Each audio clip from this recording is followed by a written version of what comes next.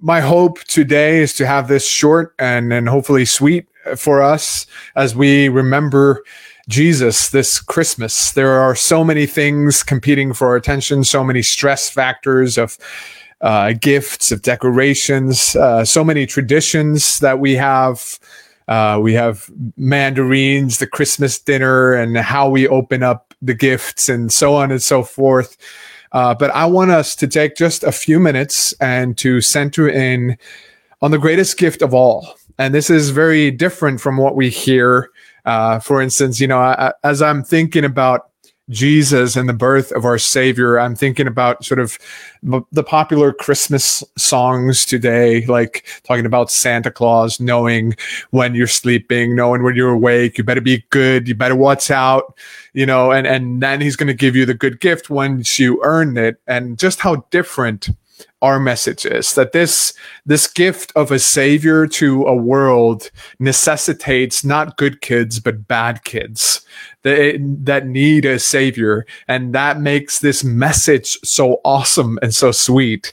So here we are on Christmas Eve, this time of year when we celebrate the birth of our Savior. And I want to just take a few moments to dwell on the magnificent awesomeness that Jesus is. Awesomeness. I don't know. I'm just creating words now.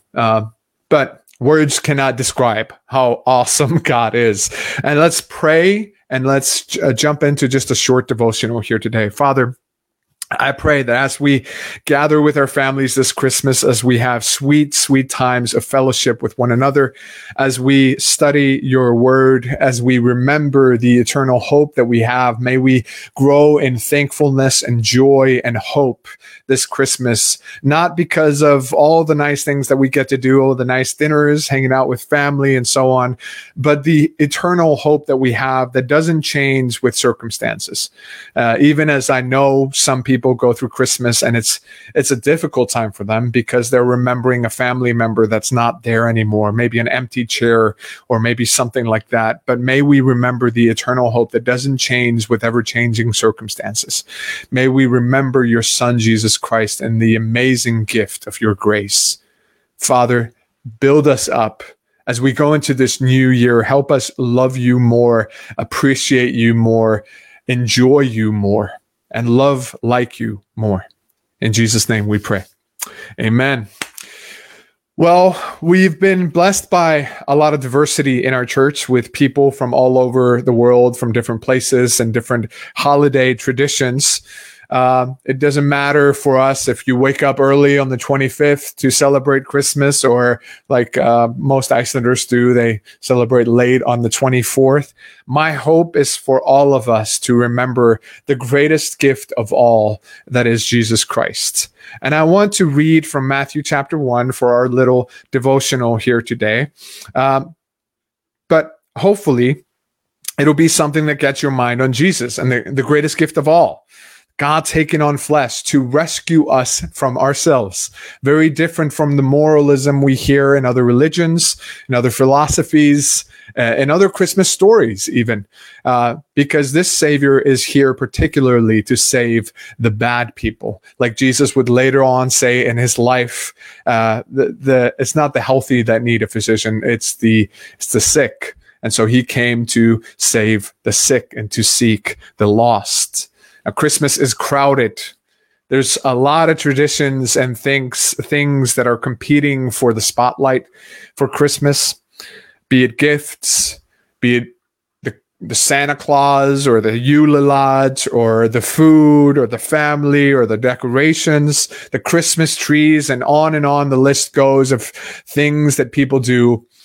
But let's recalibrate here for a few minutes and just remember what is truly the substance that makes Christmas so joyful, so hopeful, and so amazing. It is Jesus Christ that is that substance. So I want to read to us here. Let's see if I can do this right now. Yeah, there you go. Forgot to set that up. But let's read together Matthew 1. 18. I'm sorry about that little bar down there. Yeah. It says here, now the birth Now, the birth of Jesus Christ took place in this way. When his mother Mary had been betrothed to Joseph, before they came together, she was found to be with child from the Holy Spirit. And her husband Joseph, being a just man and unwilling to put her to shame, resolved to divorce her quietly. But as he considered these things, behold, an angel of the Lord appeared to him in a dream, saying, Joseph, son of David, do not fear to take Mary as your wife, for that which is conceived in her is from the Holy Spirit. She will bear a son, and you shall call his name Jesus, for he will save his people from their sins. All this took place to fulfill what the Lord had spoken by the prophet. Behold, the virgin shall conceive and bear a son, and they shall call his name Emmanuel, which means God with us. When Joseph woke from the sleep, he did as the angel of the Lord commanded him. He took his wife, but he knew her not until she had given birth to a son, and he called his name Jesus. Now, today, for our little sermonette or devotional, I want to do something different this Christmas. I don't want to talk about Jesus at all. I want to stop right here. From here on out, we're not going to talk about Jesus, but I do want to talk about another guy. Joshua. Yeah, just bear with me. It's a radical idea. Not talking about Jesus on Christmas, but bear with me. I want to talk about Joshua, and I'm not talking about the Old Testament Joshua either. This Joshua was actually born around 2,000 years ago in the same town as Jesus. Like, did you know that? Have you heard of this Joshua character? He went on to become a traveling preacher. His life really aligns with Jesus in so many different ways. He gathered 12 disciples who traveled with him until he, like Jesus, also caught the eye of the authorities, and they hated him like they hated Jesus. And he also was crucified like Jesus on the very same day as Jesus. But for a lot of people, they have never heard about this Joshua character, even though his life parallels the life of Jesus in such close manner and such close ways. Now, if you haven't caught on, Jesus actually is Joshua. Did you know that? Jesus, as we call him today, Jesus Christ, is actually the Greek transliteration of his Hebrew name. That Hebrew name is Yeshua, and that would translate to Joshua in English. So in fact, if you want to call Jesus closer to his Hebrew name, you would call him Joshua the Christ, which just sounds so strange in our ears, right? Or actually, Christ is a Greek word too, so you would call him something like Joshua the Messiah. Yeshua, when transferred over to the Greek, becomes Jesus, and today in English we call him Jesus, not Joshua or Yeshua or anything else. We know him mostly as Jesus. But it is interesting, for example, if you read the book of Hebrews, which is written in Greek, when he's talking about Joshua in the Old Testament in chapter 4, he actually calls him Jesus in Greek. And so this is the given name of Jesus is Yeshua or Joshua. But all this has a point. You may be thinking to yourself, okay, Gunnar, we get it. You're a nerd. You like the Bible. All this has a point. This is not just sort of fun fact moments for us here today. There's a reason for why I'm bringing this up. Because in our text today, we find ourselves in a story. We find ourselves in a real and raw story with real people, real places, real problems, and real feelings. Now, Mary is pregnant, and like our text says, she's a virgin. This doesn't happen every Wednesday, right? This doesn't happen at all. In fact, it's happened once in human history. And Joseph and Mary are engaged, a little bit more than engaged. They're betrothed, which is a little more serious than engagement in our modern context. But they're not legally married yet, and they haven't, what does our text say today? They haven't been with one another. So that's a nice way to put it, I guess. They haven't been with one another yet, but she's pregnant.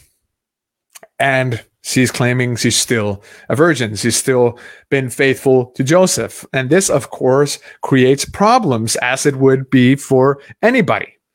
And in Joseph's mind, there are two possible solutions to this problem. Number one, I divorce her in the public manner. I shame her. I ruin her reputation. I shame her before her family and her friends and her community. Or do I divorce her and leave her quietly and subtly, so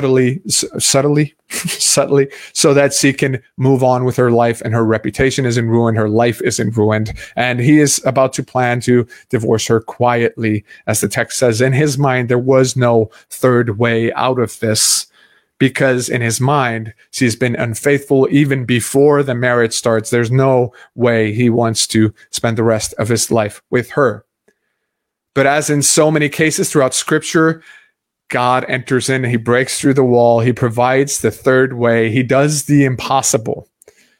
This is really the first gender reveal party that has ever been conducted in history, and there's no balloons, there's no confetti, but there is an epic angel giving the announcement. It's like, Joseph, do not worry about this. This is God's doing. You're going to have a son. Mary has been faithful to you. It's going to be a son, surprise, and he's going to be the savior of the world. He's come here to save people from their sins. So when Joseph thought there were only two possible decisions to be made, God announces that Mary has been faithful, that this is God's doing, and he gives him a name for his son that's about to be born, Jesus, or Joshua.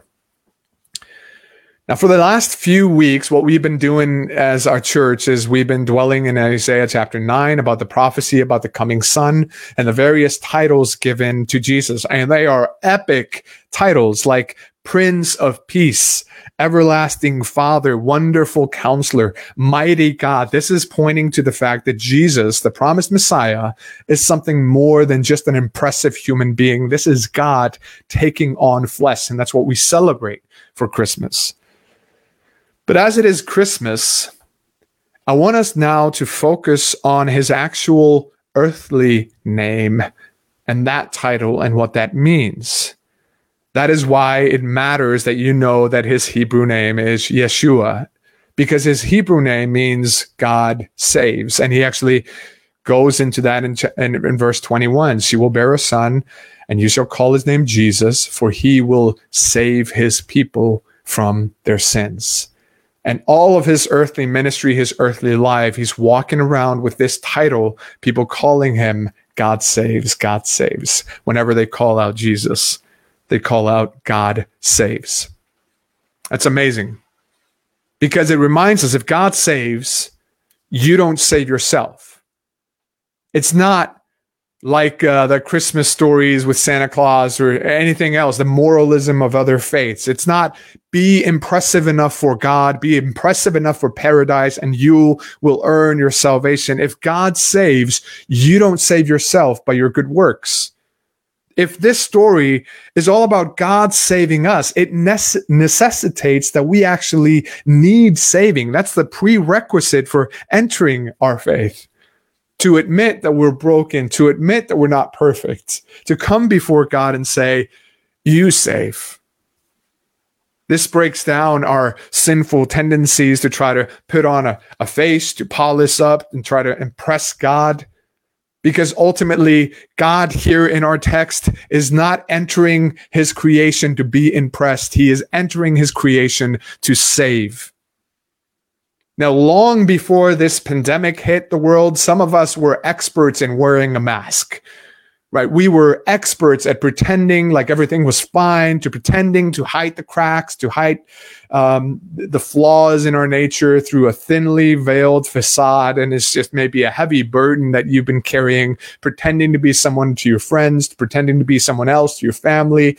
We are experts in wearing a mask, only now we see it because of the pandemic. Some of us have tried to keep up a facade for years or decades, hoping to earn God's love or somehow fool him when we can't. We can't fool God. He knows. We can't earn his love. That's why we need grace. And grace is him loving us anyway, forgiving us anyway. Now, this thinking of trying to impress God, to try to polish up, to look nice, to try to impress him, it slips into how many Christians view the church service when we gather together. Some people have told me that they have stopped coming to our services, for instance, because I refuse to wear a suit. Or, yeah, I mean, I wouldn't really refuse to. Actually, I kind of like suits, but they're like, man, you have to wear a suit every Sunday. And because you're not wearing a suit, I'm not going to be in your services anymore. And when I ask them about why that is, it's like, well, I grew up with the idea that you go to church to, you give your best to God. This is you showing respect to God and showing that you care. And yeah, I get that. But somehow, like, I grew up thinking similarly, but in my mind, it wasn't necessarily about respecting God. It was about trying to pretend I was not broken, trying to pretend like my heart was okay, trying to pretend like I didn't actually need a savior. So it was me trying to impress God. And first of all, like, why suits? Why is God like 1950s fashion? Was one of my questions that just rings in my mind again and again. Secondly, God is not going to be impressed by my suit when he knows my sinful heart.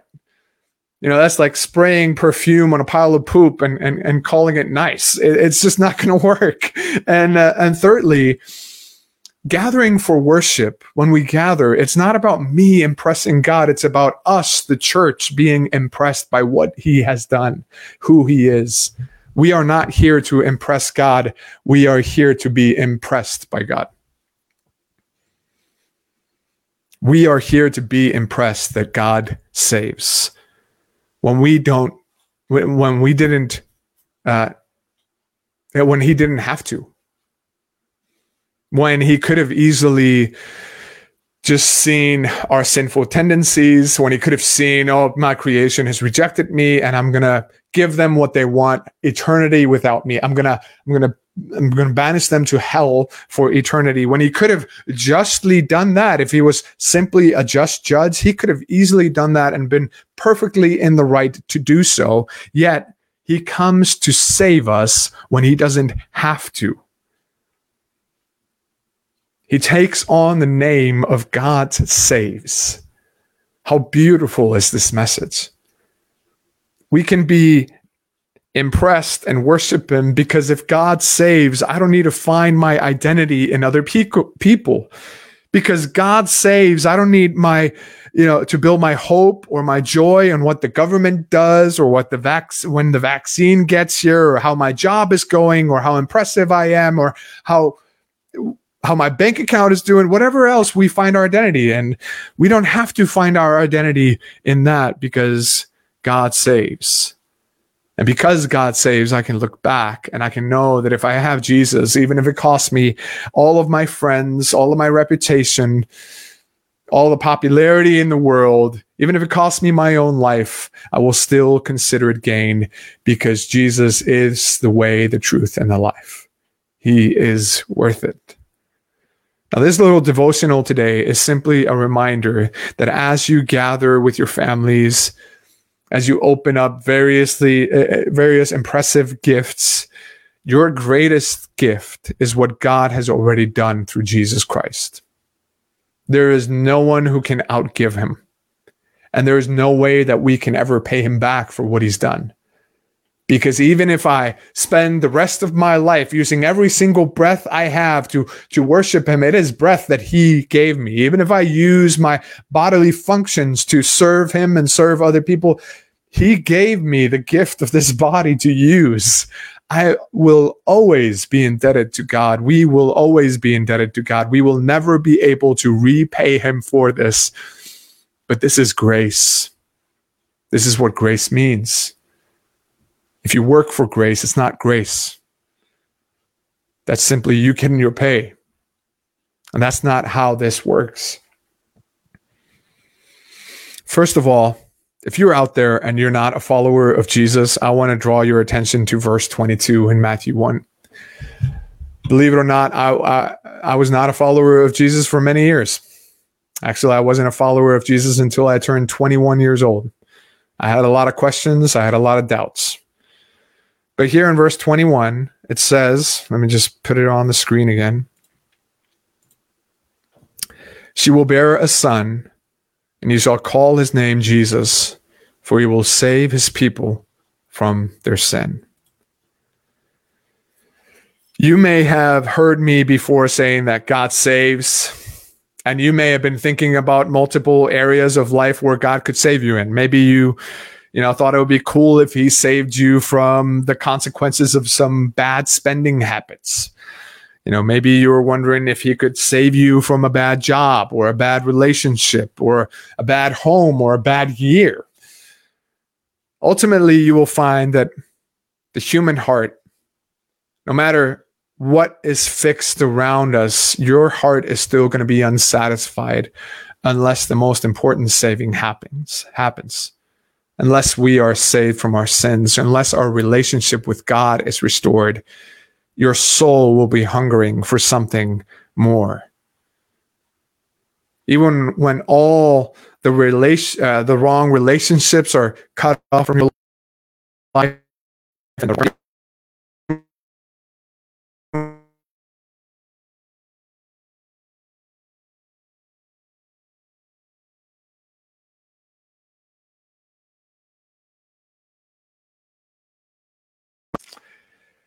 and sorry about the computer problems. There we dropped in again. But here I was saying, even when you've got money in your bank or better things, or even when you get a relatively good year from a human perspective, it will not solve your greatest problem. It's as if you sat in a prison and you had chains on your hands and your feet, and you had 3 wishes, and you were guaranteed that whatever you wished for, you were going to get. And you use those wishes to ask for more money, better house, and a better car. And then that's done.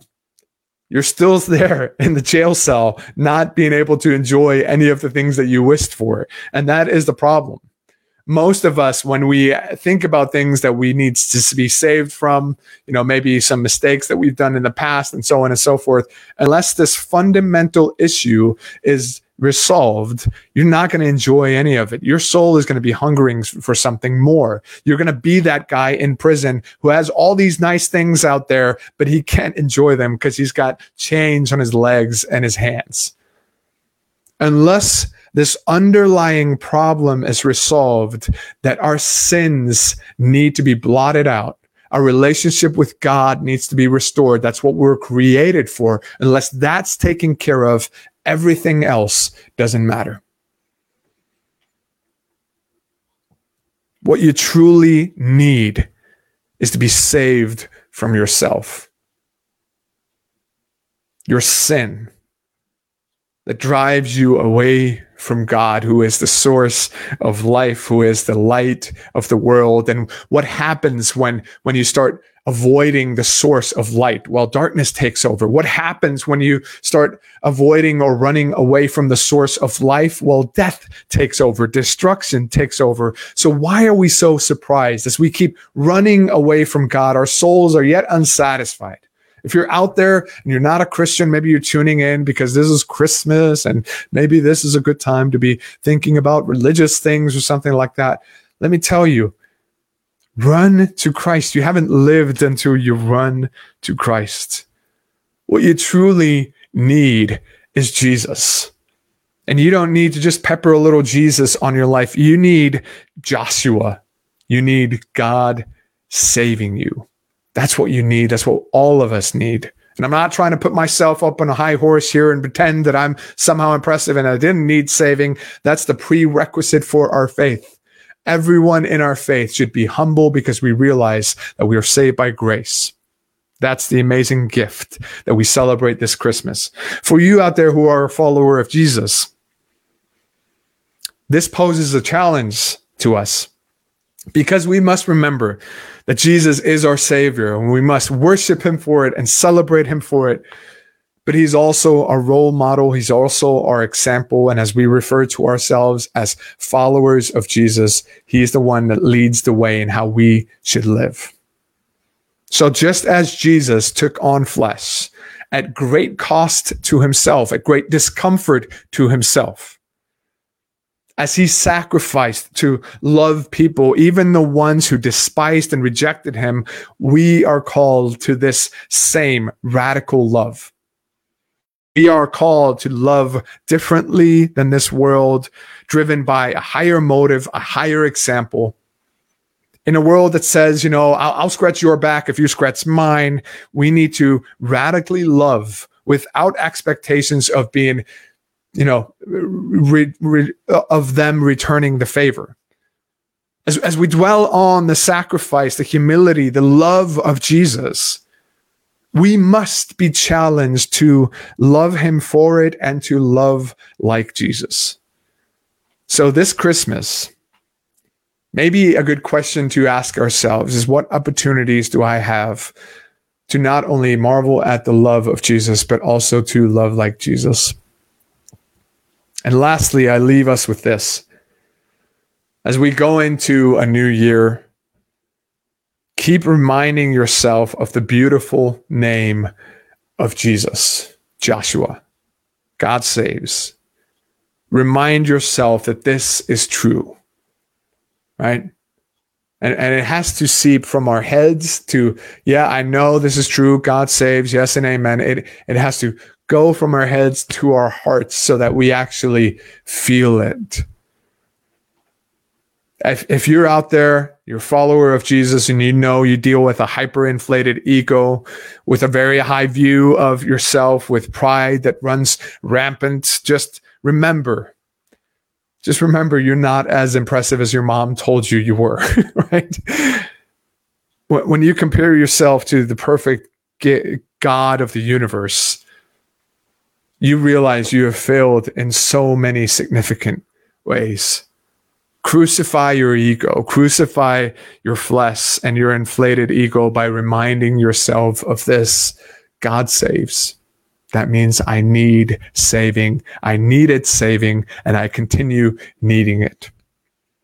If you deal with a sense of shame, maybe you're the complete opposite and your ego is definitely not inflated, but you keep dealing with this sense of baggage on your shoulder, this shame or anxiety or fear always hanging over you. And you're hyper aware of all the ways you've messed up, all the ways you've said the wrong things and done the wrong things.